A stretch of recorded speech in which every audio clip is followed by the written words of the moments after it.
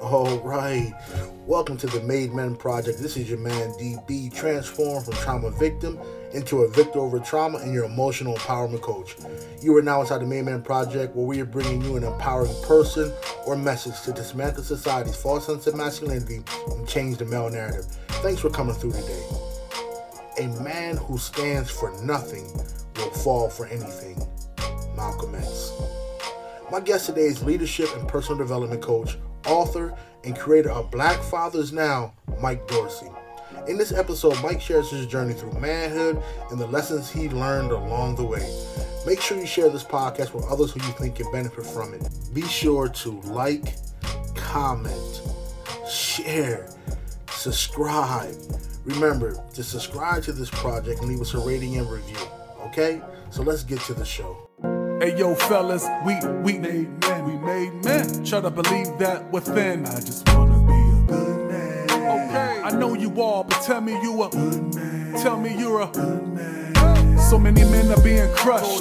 Societal demands to be tough. Yes, you are enough. Okay. I just wanna be a good man. I can't relate to you, brother, cause you're a good man. Yes, you are a good man. Listen, I'm right beside you, I'm right behind you. I know that life could be hard. That right? You're not a coward, you got the power for talking about your scars. No, you're not soft. Let me inspire you, empower you, because society may wanna see you fall. You got another brother to call. So many men are being crushed.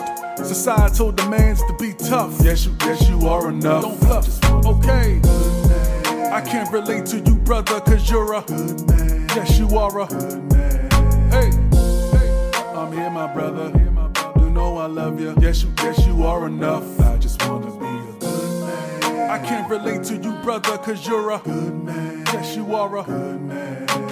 What's up, family? Welcome back to the Made Men Project. I'm your host, DB, and today I'm bringing on performance and personal development coach, the author of Dynamic Black Fatherhood Manifesto, and creator of Black Fathers Now, my good friend, Mike Dorsey.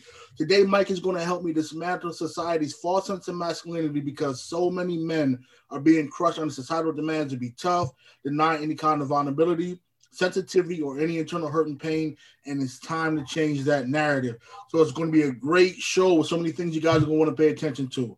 But first, really quickly, if you're a man who knows that you have the potential to do great things, but just not sure how to get from where you are to where you want to be, trapped in mental and emotional bondage and being crushed under self-limiting beliefs and behaviors, it's time to stop struggling with the stress, anxiety, self-doubt, and fear. And look me up on LinkedIn at dbempowers.com and send me a message, and we will book you a free no-pitch clarity call so you can learn more about me and my team and if and how we can help you master your emotions and begin maximizing your potential to the highest level in the next 60 days. Okay, my man Mike, what's going on, brother? Welcome to the show. Man, thank you so much, brother, man. And I really appreciate you for all the work that you're doing, man. It's so needed right now for us, brother.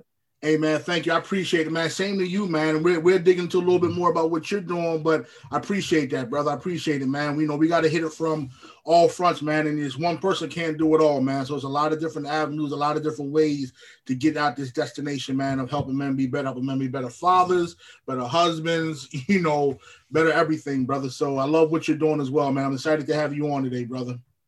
Man, I want to add something to what you just said there. It's powerful that you talk about how this is a team effort. And, I think about track and field, right? Mm-hmm. You think about the sport of track and field. And I think about the 400 or the 440, as people call it back in the day. Yeah. What's interesting about that, if you look at the world record in the 400 meter run, right? Mm-hmm. You take a look at the world record.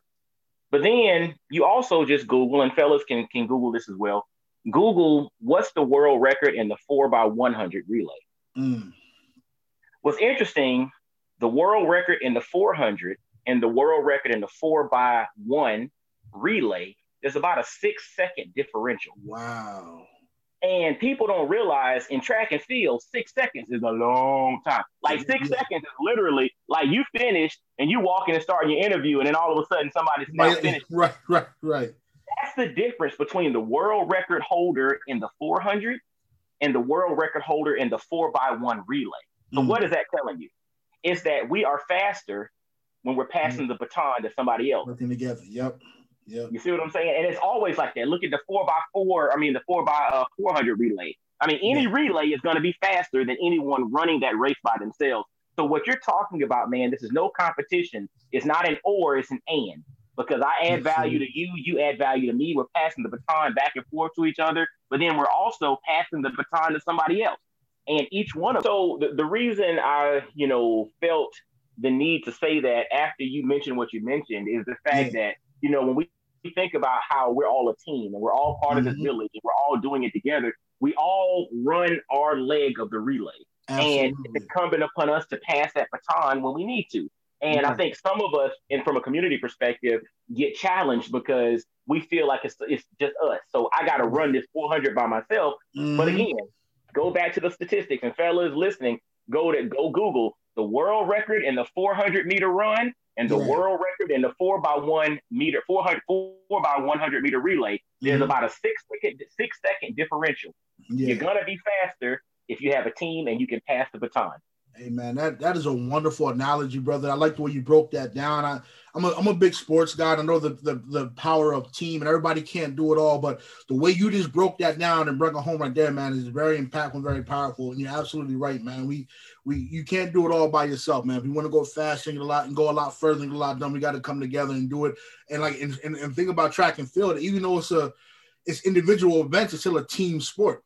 So it's one of those things because you're doing a javelin or you're doing a long jump or you're doing a triple jump, all those things add up. We're all attacking in different avenues, but we're all getting those points and we're all, benefiting the team in our individual lanes. So that's important, man. So listen, brother, I want to jump right into this, man. And I know you got a lot going on with your podcast and everything that you do. So I would really wanted to get this interview, man. So what I want to know from you, man, as a child, when you were growing up, man, who and what was your example of a man?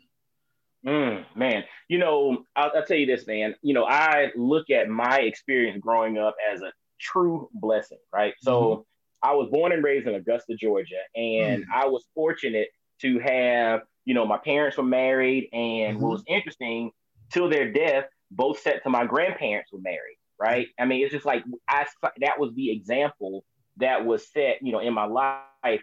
And but when I say, and also, 3 out of 4 of my grandparents went to college. 2 out of 4 ended up earning master's degrees. The one that didn't go to college was drafted in World War II, served 30 years, retired as a command sergeant major, served in 3 wars, 2 Purple Hearts. I mean, it was like I had those examples set for me, right? I had countless uncles and aunts and cousins and church members and, coaches and all of that. I had these examples around me to help show me those different examples of what being a person and specifically being a man is all about, right? Yeah. But then on the flip side of that, I also had and I call it a blessing because it gives you the view of both sides of the tracks.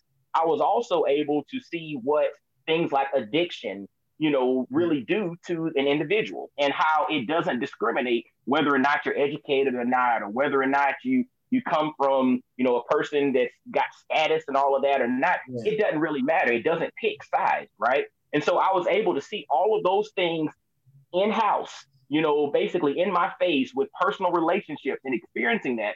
And so I'll use the analogy. I think Drake had a line that says, far from the hood, but still understand the streets. You know what I'm saying? Yeah. And so for me, I look at that as a blessing because it shows you when I look left and I look right, I can see the full swatch of the Black experience. And so as it pertains to manhood, I saw when things were challenging, right? And there were challenges and maybe responsibility wasn't taken. But then I also saw, examples of the most stand up, ways that you can be and how you should be as a man. I saw the ability to show, emotion and it's okay to cry. But then I also saw, examples of, wipe them tears away and man up. Sometimes you gotta make it happen. So I saw the full, example of the full color swatch, I'd like to say, of the experience. And I think all those emotions, all those examples are part of our experience. And we have to know how to control those and utilize those in the right environment. Hey, that's deep, man. That's very impactful. I love the way you say you've seen so many different examples from both ends of the spectrum, man. And that's key, man. So when you got into about your teenage years, man, you know how it is when you're a young man, you start smelling yourself, you start feeling good, and you start coming into yourself. At that point in time, what did being a man mean to you? Man, it's interesting. I'll tell you, I was one that my my mom specifically, she had a tight rein on us. You know, I'm one of three boys. I'm the oldest. So, and it's interesting, being the oldest, you're kind of the guinea pig, right? So your curfews are, not as late. You know, you don't get as much leeway. My younger brothers, who are twins, they got away with a little bit more than I could. You know what I'm saying? Because they saw me and they're like, okay, we can give them a little more leeway than we gave, Michael or whatever. But being a teenager, man, I'll be honest with you, I had examples in the family, but like a lot of us, we still aspire to be like our friends. We still aspire to see what's on TV and, I'm supposed to be saying this. Okay, I want to talk like this. Or they're wearing this. I want to wear that too. Or they're driving this car. That's what I want to aspire to. Because again, to me, being a teenager is less about you really, taking advantage of the wisdom that gets imparted in you. And it's really about you got to bump your head a little bit and kind of figure things out, no matter what the structure is around you. And I think that's something that comes into play in regards to the developmental process, right? Our prefrontal cortex isn't fully developed until like your early to mid 20s. So we're still developing, right? We're still becoming who we are. And we don't know how to take action on the wisdom that a father, a grandfather, an uncle, a mentor, a coach is imparting into you, because you're just like, man, that old joke, I don't know what he's talking about. So at 15 or 16, I gotta go and get in trouble with this little girl, or I gotta go and walk with your pants hanging. And this was back in the day when sagging was a big deal. Walk with your pants down until you go to your grandmama's house and she takes a big diaper pin and sticks them in your pants, and embarrasses you. Right. So I said all of that to say, as a teenager, I had the example of what it is I was supposed to be from various, men in my life, various examples. But did I always follow that? No. The saving grace was the fact that there was such a tight rein on me because of this huge infrastructure around that I couldn't stray too far off. Does that make sense? Absolutely, brother. Absolutely, man. I get that. And your story resonates with me, brother. I'm the oldest of three boys. And my mother was very tight on me, man. And I used to look at like, yo, my youngest brothers get away with murder. Like them mugs. But I was a guinea pig. And my mom was tight on me. And then when it got to my middle brother, Jared, she loosened up a little bit. But when it got to Gregory, the youngest one, like, and he never got beaten. He never got, and I'm like, well, mom, he said, well, Gregory don't require any of that. What? You talking about the same Gregory? Like, see, look, being a dad now, it's not that Gregory doesn't require it. What you've come to realize as a parent, as you evolve, it doesn't require me to do that. Thank you. That's what it was. Yeah. You want to try to flip it on him? No, you learned that, you know what? There's a better way to do this. I done went through my third one. So, yeah, man, I definitely get that, man, brother. That is hilarious. So, listen, man, what I want you to do is I want you to share your story, man. Like, give me one pivotal moment in your life that put you on a course that you're on right now, man, and made you the man you are today. Absolutely. Again, for me, it was a lot of different things, right? It's not just one thing that I could say was the aha moment. But if I had to pick one moment that really put me down a path of, I need to rethink things, I'm from Augusta, Georgia, went to Georgia Tech in Atlanta. And then not too long after college, I moved to Knoxville, Tennessee. And so that was right after college, early 20s, young professional life. So you're hanging out, kicking it, doing your thing. Yeah. And so it basically was not much difference for me for, the college years and the right after college years, except for, you got a little bit more money in your pocket, right? So you're doing all the stuff you're doing in college. You just now got, the capacity to go top shelf as opposed to. Right. So just being transparent, you know what I'm saying? And so that being said, those few years right after college, I was wilding out. I was hanging out. I was kicking it, doing my thing, being the life of the party, being the wild, whoever I'm supposed to be. And it was interesting. One day, I really wasn't feeling like you kind of being the turn up guy, right? I felt like I just kind of wanted to chill. And I was hanging out with a couple of my homeboys, and we were at this little sports bar or whatever. And we were sitting there talking, watching the game, having a couple of drinks, doing what we do. And some girls came in to the sports bar, and they sat a couple tables over. And, they used to call me do something. You know what I'm saying? Because I was the one to go turn up and get the conversation started. Yeah. And so one of them looked at me and said, do something. Man, go on over there and holler at him, man. And I was like, man, I ain't really feeling it right now. I was just chilling. Like, I was just in chill mode. They kept egging me on, like, man, do something. Go on over there and holler at him, man. Go holler at him, man. And I was just like, man, dude, I ain't really feeling it right now, man. Right. All of a sudden, one of them, they started laughing. One of them said, dude, when you get morals. And they were laughing, right? They were laughing. Right. And, you're kicking it with the fellas. You ain't going to, start, getting all sensitive or whatever. So I'm sitting there, I'm laughing along with them. But, dude, that thing made me think. Yeah. I was saying to myself, I was like, dude, like, they think I don't have morals. Like, the fellas think I'm just like this dude who's just a wild out, life of the party. I don't really care. I'll say anything. I'll do anything. I'm going to get drunk. I'm going to, Yeah. They would just like literally like dude said, when you get morals, and just started laughing. And again, fellas understand this. So, fellas throw all kind of stuff out there. And but it literally hit me. And I had a roommate at the time. And I remember I came back to the crib and my roommate came in. And I was just like, dude, man, I was hanging out with so-and-so. And I told him the situation. I was like, homeboy said, when did you get morals? He looked at me and he was like, ooh, that thing cut deep, didn't it? I was like, yeah, man. It's just like, it literally was a point in which I really felt like it was one of those moments where you're just like, is that how people see me? Yeah, right? So at that moment, like that was, I would say, if I had to pick a pivotal moment for me that I was ready to turn, flip the switch and grow up. And I was about 25 at the time. Yeah. That was the moment in which I was awakened to the notion of something needs to change.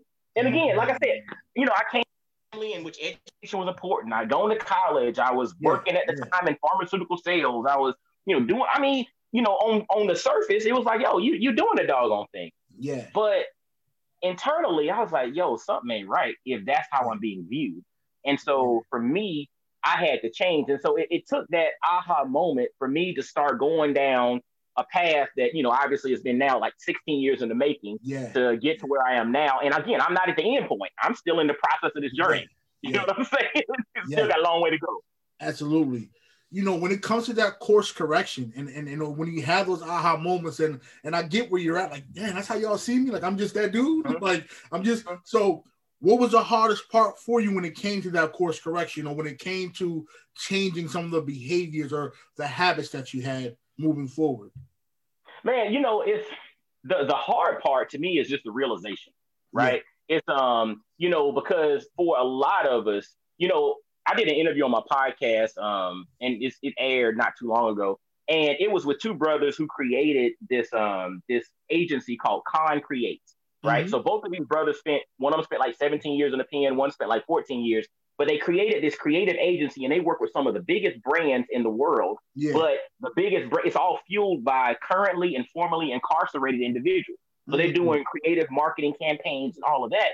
And one of the things that the brother, brought to the table was he said, we became masters of self-reflection because, we literally, when you're incarcerated, it's like you have no time but to just go through every portion of your life, the good, the bad, the ugly. Mm-hmm. And the thing is, once you get to the point in which you become, okay with that, your full story, that's when you become a master of your life. That's when the bag chases you. That's when things start to slow down for you. And so for me, the hardest part was just that realization of, was it Dennis Green said, they are who we thought they were? Yeah. Well, the hardest part for me was, I'm not what I thought I was. You know what I'm saying?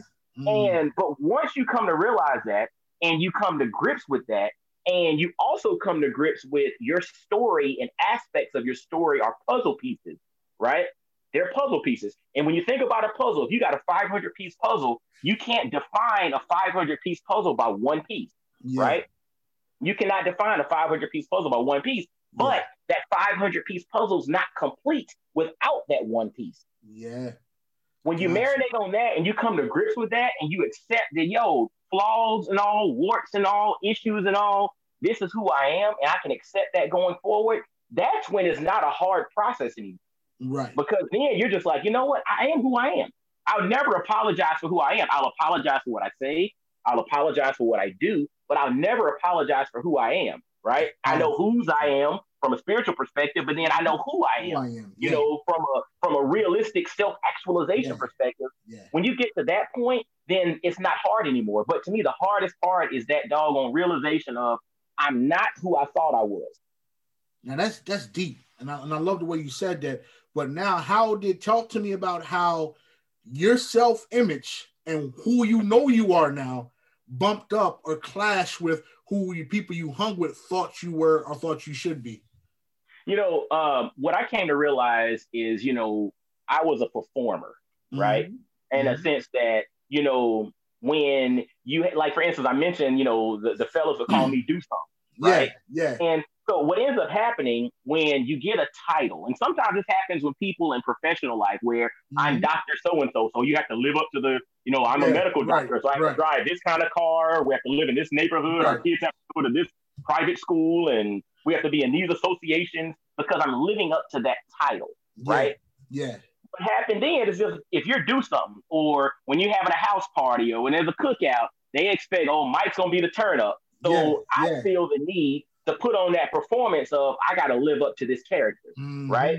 And the reality is that was not me. Now, sometimes I wanted to be wild and have a good time, right? Yeah. But that wasn't me all the time. But because that is what you felt, that's what it was expected of you. You then go into character mode, and I have to live up to that. And you see a lot of brothers and sisters in entertainment the same way. As a rapper, they're supposed to have this particular image. So maybe that's them, maybe that's not. But in reality, because the world thinks that's who they are, in public, I got to go and put on this character so that they don't think I'm a sucker. You know what I'm saying? And so for me, the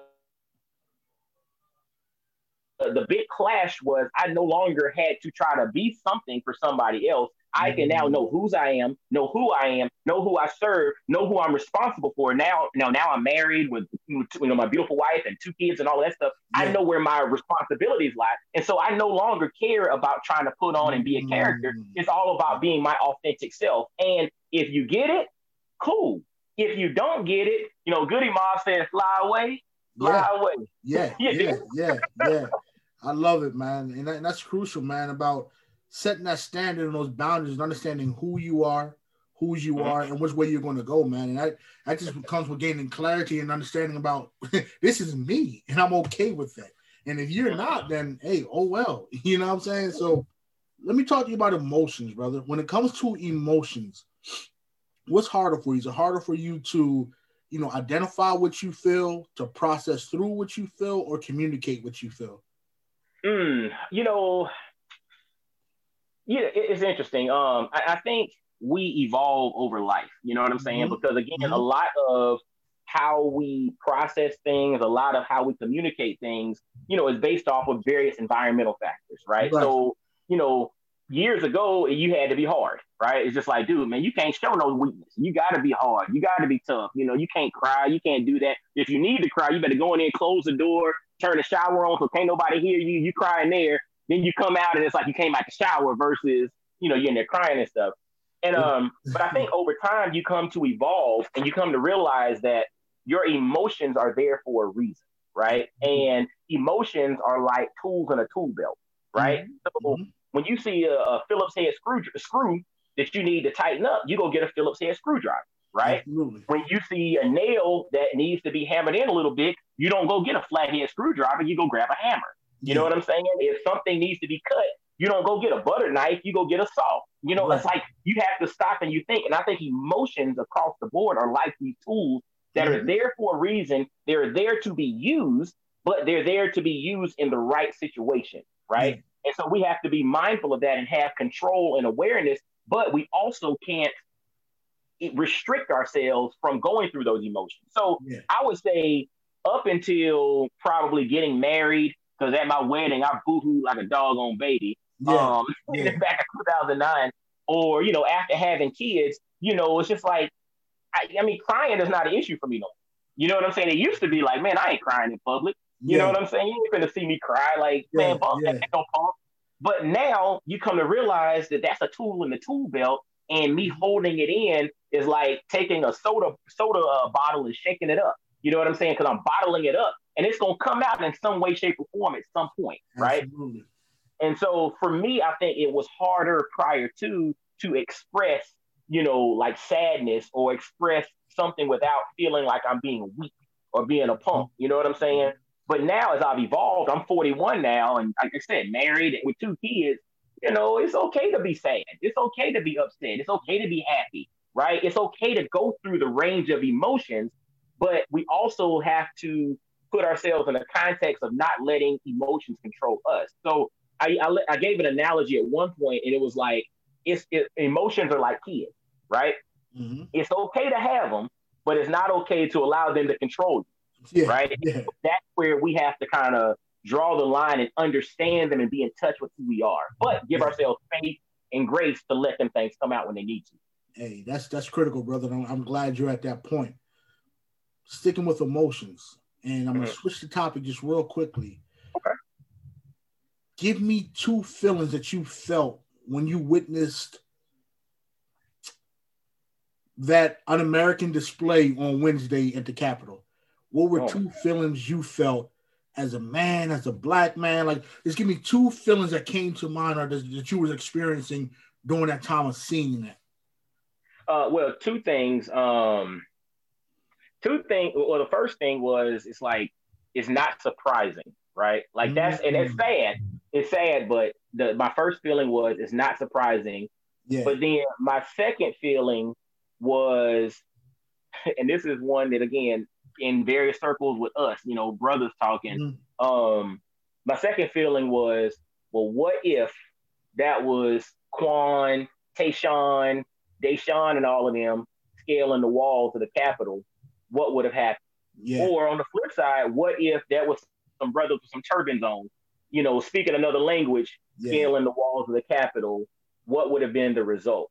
Yeah. And when I saw that, and the thing is, I don't have any ill will, meaning I didn't want anything negative to happen to anybody. Like, I don't wish for anybody's demise. Like, I don't celebrate anybody's demise. Absolutely. You know what I'm saying? Like, we have to be careful, because that's something in our spirit that we got to work on. If you are celebrating the loss of somebody else, you can celebrate a win without celebrating someone's loss. So I'm not one that's out here like they should have been picking everybody off and there should have been bodies falling. And no, I don't wish that in my heart. That's not what I wish.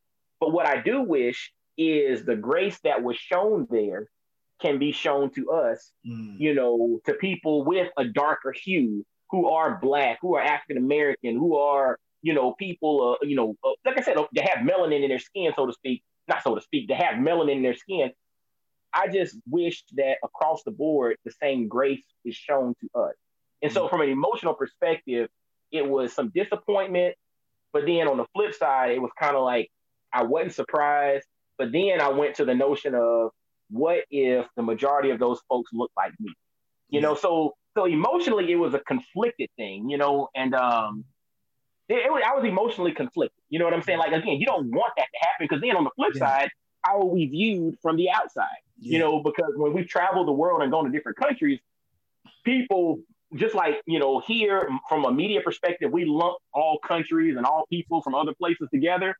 Yeah. People who've never been to America lump us all together. Yeah. So people, that I'm connected to in Amsterdam or in Africa or in the Caribbean or whatever will be like, dang, is that y'all? So it's just, again, it's a very complicated, complex thing, but emotionally, man, it was interesting, man. Yeah, man, I get you. Thinking about my own emotions at that time, man, I felt, some anger. I also felt some fear, and I felt some, I felt a lot of resentment. Those are 3 core things that I felt at that time, due to a lot of what you're saying. If it was different, we see all the time during Black Lives Matter protests, and we see all the time how peaceful protests, people are being sprayed, or rubber bullets are being shot, or the tanks coming off the highway, tanks coming off, but the balls of the mace and what I'm saying, the pepper spray, the pepper balls, and things like that. We see it all the time, man, and like you said, we don't get that same grace. So it really had me feeling that emotional, that conflict that you was experiencing. I was experiencing too, man. But I had to process through those things and step back and do some self-care at the time like that to manage those thoughts and feelings, because it was a lot of anger, man, a lot of resentment and that fear. Like, if they can do that, what else can they do? You understand what I'm saying? I feel what you're saying. And the other part to it is, it's like, when you talk about self-reflection and self-care, we have to also be mindful of what are the things that we have control over. What are the things that we have agency over? And, you know, some things you can be intentional about. Some things it's all about how do you react to them, right? Yeah. And as it pertains, and it kind of sounds challenging or sounds bad, but I live in Tennessee. That was happening in DC, right?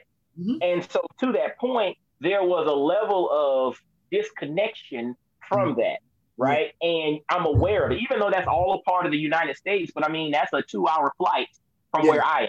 You know what I'm saying? And I think, to your point, I think a lot of people see it as like, oh, dang, they nutting up in DC, right? But if you're in California, or if you're in Florida, or if you're in Texas, or you're in New York or something, you're like, yeah, that sucks, you know, but that's over there.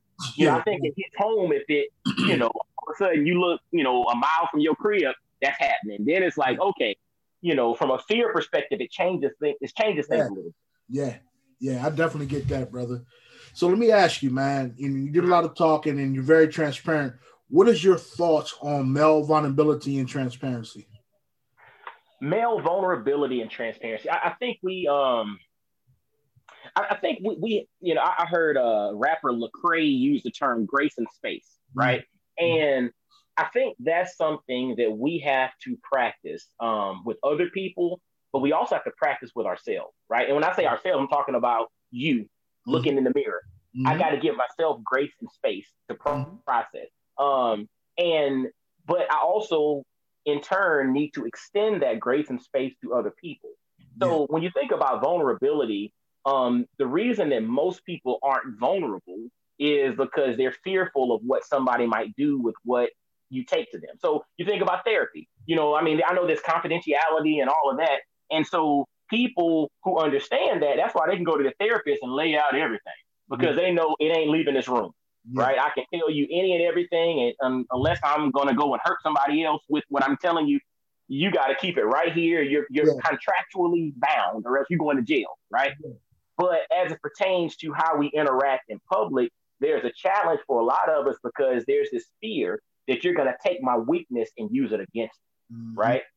And so I think that's something that is going to take time, because to be completely transparent, there are historical examples of someone taking your weakness and using it against you.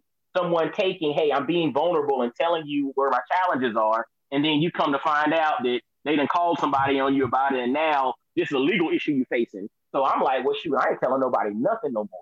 What do they say? Snitches get stitches, right? And so, and I think that's something that we have to work on, but it starts with us personally giving ourselves grace and space to go through the range of emotions. I think it then goes to the notion of extending grace and space to our other brothers so that they have safe spaces that they can be vulnerable and know that there's not going to be repercussions, you know, when I tell you, man, what's going through my mind right now. Because the thing is, if we had more of those, then I think there would be more opportunity to mitigate some issues that might happen. How many brothers that are about to go do something stupid may have been, you know, stopped if they had a space where they could go and talk to some other brothers and be like, man, this fool said something. I'm about to go take the strap and handle some business right now. If they stopped in the room and then some other brothers could give them the grace and space to get it out, kind of mediate the situation, you know, whose son, daughter, father, brother, husband, or whatever might come home that night. You know what I'm saying? But that goes from us extending grace and space, and it ain't no punk to come through and have emotions about something. But again, it comes back to us first. We have to give ourselves that. You know, it's like, I mean, I ain't here preaching or nothing, but the whole notion of like, when you think about it, you know, from a biblical perspective, you know, love your neighbor as yourself, right? That means you got to first love yourself.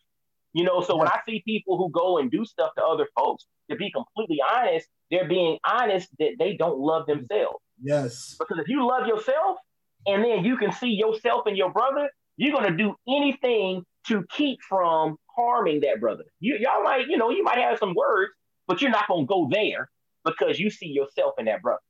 So grace and space personally, then extending grace and space to those around you. Yeah, that's awesome, man. I love that. So when it comes to masculinity, what is one piece of advice you would give men regarding masculinity? So like you mentioned before, I'm leadership personal development coach. And so if you listen to a podcast episode, I'll say I'm Mike Dorsey, Mr. Double Down on You, right? Double Down on You is my personal development protocol. And the whole concept behind it is helping individuals, specifically men and Black men, but helping individuals develop the courage and the confidence to double down on who they authentically are. Mm-hmm. The ultimate goal is to develop self-control and capacity and self-control. So when I think about masculinity, I think about capacity and self-control. So when I say capacity, what I'm saying is this: you have the capacity to be dangerous. You have the capacity to do some real stuff. Mm-hmm. But guess what? You exercise self-control. Mm-hmm. That's masculinity. If you think of, and to me, a tangible example is like a lion who can go and rip a 800-pound wildebeest in half with their jaws, but yet can also go and pick up their cub gently and carry them across the savannah. You know what I'm saying? Like, you have the capacity, but yet you exercise self-control. And so for me, when I think masculinity, that's what it's all about. You want to be strong. You want to be capable, right? Mm-hmm. You want to be capable, but you want to also exercise self-control. So you don't have to, because you're wealthy, always lead with your wallet, right? Or just because you swole and strong, you don't always have to lead with I'm Debo. You know what I'm saying? Like, that's not it. You exercise self-control and you understand that you have multiple tools in your tool belt. So for me, that's what masculinity is all about. And I think we have to have the conversation about, people talk about toxic masculinity and all of that. What makes something toxic? That's a good point right there. It's their view on it, like the way they see it. Yeah. And the thing is, something toxic is something that's negative, something that makes somebody ill, something that's dangerous, right? Mm-hmm. Masculinity is not toxic. And I think a lot of times we get into that conversation, and at times, again, depending on the outlets that you're listening to, sometimes it's about trying to, kind of effeminize the male perspective a little bit and soften us up. But the reality is we need masculinity, right? But again, it goes back to what I'm saying is, and masculinity is that capacity, like meaning, my job is to protect and provide for my family, right? So I need the capacity to protect my family. But on the flip side, I'm not leading my family with an iron fist and, not listening and not exercising emotion. I have self-control. So that's what, and I think that doesn't get talked about a lot as we think about masculinity. It's okay, man, if you are naturally DMX and how you operate and how you communicate, that's okay, right? You can be hardcore. That's just me naturally. But you also need self-control. I'm not going to be hardcore all the time. I have the capacity to be, but I'm not going to be there all the time. Does that make sense? Absolutely, brother. Absolutely, it does. I always look at it like it's a person's viewpoint on this thing of masculinity. Masculinity isn't toxic. It's just how you view it, the labels you're putting on it. You know what I'm saying? And that's a big thing. And we have to understand what masculinity means to the individual, not as a whole. You understand? So that's important that you say that. When it comes to you and where you're at in your life right now, man, and we're one of the things we want to be transparent with is about our struggles, man. So what are some things, or what are some struggles you still have, or some challenges you still working through on a daily basis, man? Honestly, man, it's really making sure on a daily basis that I'm living up to my potential, right? And because the thing is, and when I say living up to my potential, that's a moving target, because we can set goals, but then what happens when you achieve that goal? Or if you don't reach that goal, are you not on track, or was that the right direction that you should have been going in to begin with? Right. So for me, I struggle with the concept of optimizing my potential, because I come to realize, or we all come to realize, that we have a limited time here on Earth, right? Mm-hmm. We're not going to be here forever. As much as we love to live forever and, be around for multiple generations and all of that, the reality is there's going to be an end date at some point, right? And we don't know when that's coming. And so for me, I think it's incumbent upon all of us to optimize our daily walk, to optimize who we are, to optimize, the impact that we have to make. And so for me, I struggle with that on a daily basis. Am I making the impact that I'm supposed to make? And I'll also be honest, again, full transparency, when you look to your left and you look to the right, where they say comparison is a thief of joy, you know what I'm saying? And that's something, we struggle with. You look to the left and you're like, okay, this person's doing this and got millions of people following, and this person's doing this. And I'm like, dude, what kind of value are they bringing? Do they see the heat that I'm bringing?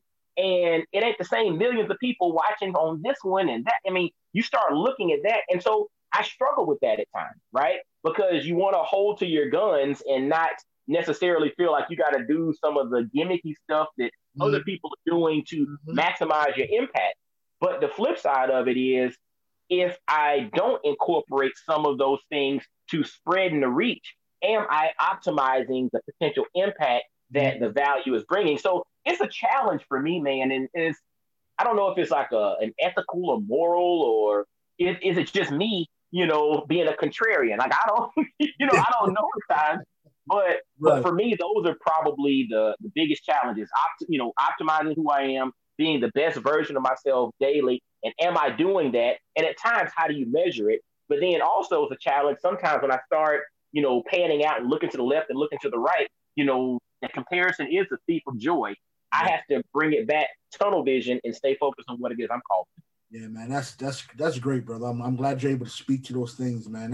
That's important, man, because we have to know ourselves and know what's working and know what isn't working, man. Like I tell them all the time, we have to get out of that river in Egypt called denial and be able to speak to the things that are working and what's not working. Because when we're able to speak to what's not working, that means we can make some improvements. So that's great. So real quick, man, what are some things you do for self-care? And I know a lot of brothers don't really resonate with that term, or allow themselves to resonate with that term, but what do you do? What are some things you do to practice self-care, man? Man, look, to take care of myself. So we ain't, self-care is the term. All right, to take care of myself. You know what I'm saying? We can call it like it is. Like, I mean, for me, it's it's definitely my faith. Like, starts one with faith. So for me, it's daily readings to keep me connected, and daily reading, prayer, and meditation to keep me connected to my creator, right? Like, I mean, I think, prayer is me talking to God, and meditation is God talking to me, right? I think that's important on a very daily basis, and really staying grounded from a faith perspective to realize that something is always bigger than me. Like, this thing is always bigger than me. That's one. Yeah. The other one is movement and exercise, right? Like, I'm a firm believer that movement is medicine, right? Like, that's, honestly, my ideas, my epiphanies, things come to me typically when I'm in movement. Like, some people are like, my stuff comes in the shower, or somebody says when I'm driving. For me, it comes when I'm moving, right? So the exercise is extremely important.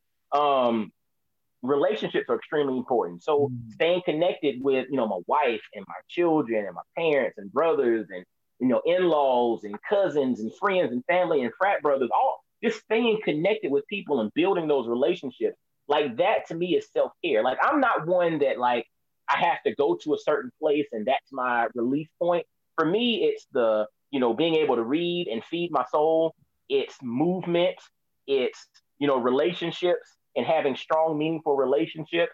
Like, those are the things that really drive me. Another thing that we really enjoy doing, but, COVID threw a monkey wrench into that, was travel. Like, for us, having exposure to various ways of life and various cultures and different people from different walks and all of that, to me, that fed my soul. But that goes back to the whole notion of feeding my soul. So I think, for me, literally, it's the faith, it's the movement, it's the relationships, and it's also doing the things that matter. And so, doing the podcast, doing interviews like this with dynamic brothers like yourself, this stuff feeds me.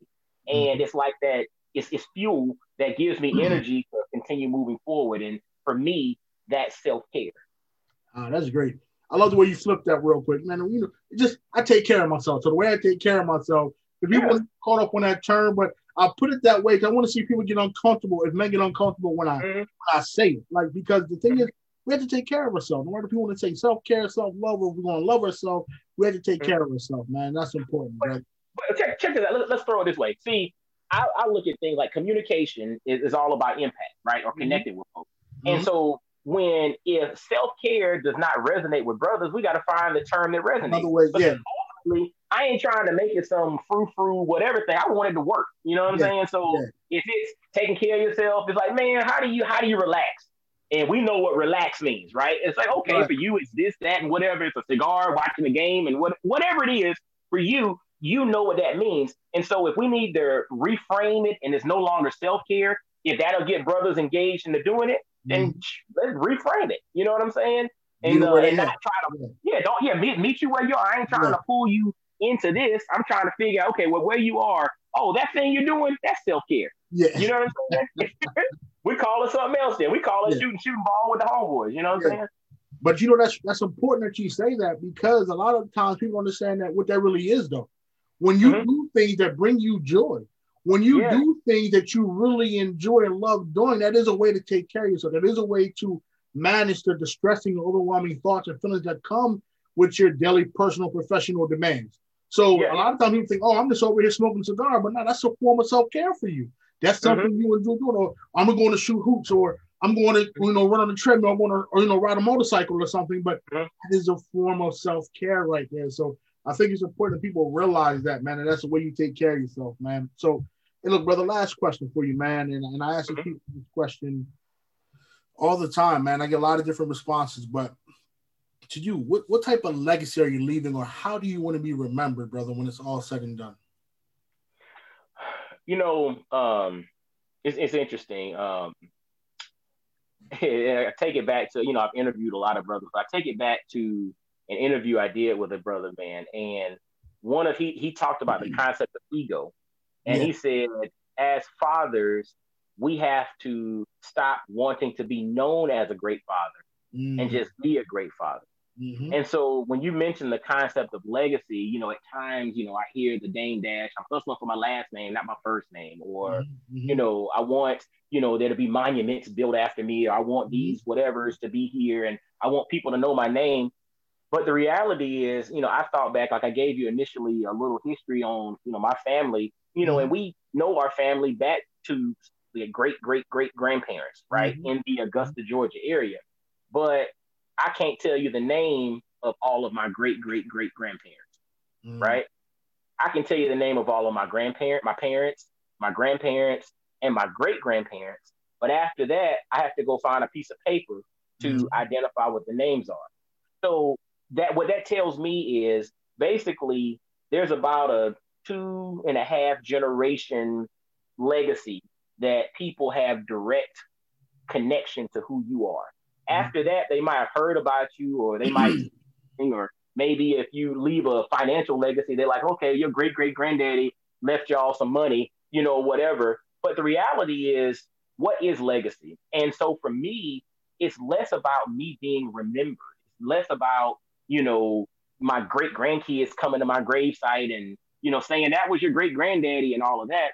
To me, it's more so about what am I imparting in my kids? What am I imparting in, those that I interact with that will carry on whether or not I get credit or not, right? Because to me, if you think about the bigger picture, that we're all pieces to this huge puzzle. This puzzle's incomplete without me, right? But I don't necessarily have to have somebody calling out my name and, celebrating my birthday, 100 years after I pass away. You know what I'm saying? Right. And so for me, legacy is less about me being remembered and more about what am I doing now that's going to carry on and then pass to somebody else without me being present. So to me, that's legacy. What are you doing now that lives on and carries on or has shreds of impact without you being present? But then the other component is whether you get credit or not, it doesn't matter. It's just the fact that you've done your part and you've allowed this cycle to continue. Or Nipsey said, "What the marathon continues." Yes, sir. That's what this thing is all about. The marathon continues. Hey, man, that's great, man. I love the fact that you have that clarity around what you're trying to do and where you're trying to go, brother. I truly appreciate you coming on today, man, and dropping this knowledge and sharing your insight. Mike, I want you to know, brother, you are a made man. You are motivated. You are accessible. You are disciplined, and you are expressive, man. And I appreciate you coming on and sharing your time with us today, brother. Man, thank you so much for your time, my man. We'll definitely stay connected, brother. Absolutely, man. Let people know where they can reach you at, man. Oh, absolutely, man. You can visit blackfathersnow.com. You can subscribe to Black Fathers Now podcast anywhere you get to listen to podcasts, Apple Podcasts, Stitcher, Google Play, Spotify, Amazon, Alexa, anywhere you listen to podcasts, find Black Fathers Now, hit subscribe. Again, follow me on social media, Instagram, Facebook. Check me out because we got some really, really cool stuff coming in the very near future. And, grab a copy of my book, Dynamic Black Fatherhood Manifesto, currently available on Amazon. You can also grab it on on the website as well. So, y'all just reach out, man. I look forward to connecting with y'all, man. Thank you. Man, that's great, brother. Listen, man, you take care, man. Can't wait to see the great things you're going to do in this new year, brother. I appreciate it, man. God bless you, man. Thank you for tuning into this episode. I truly hope something during this episode resonated with you. It is my hope that you know that no matter what you're dealing with or what you're going through, you don't have to suffer in silence, isolation, and shame. We all have struggles. We all have things that we are dealing with, and ignoring or avoiding what you're thinking and feeling and not allowing yourself to be vulnerable or express any internal hurt and pain doesn't make you more of a man. Please understand that. Also, please share this episode. You never know what someone is going through, and something in this episode may help. Remember, no matter what it is or how hard it is, that's not all there is. You don't have to stay stuck or struggling. Your power is in your choices. So what type of choices are you going to make today? I'm here, my brother. You know I love you. Yes, you are enough. I just want to be a good man. I can't relate to you, brother, cause you're a good man. Yes, you are a good man.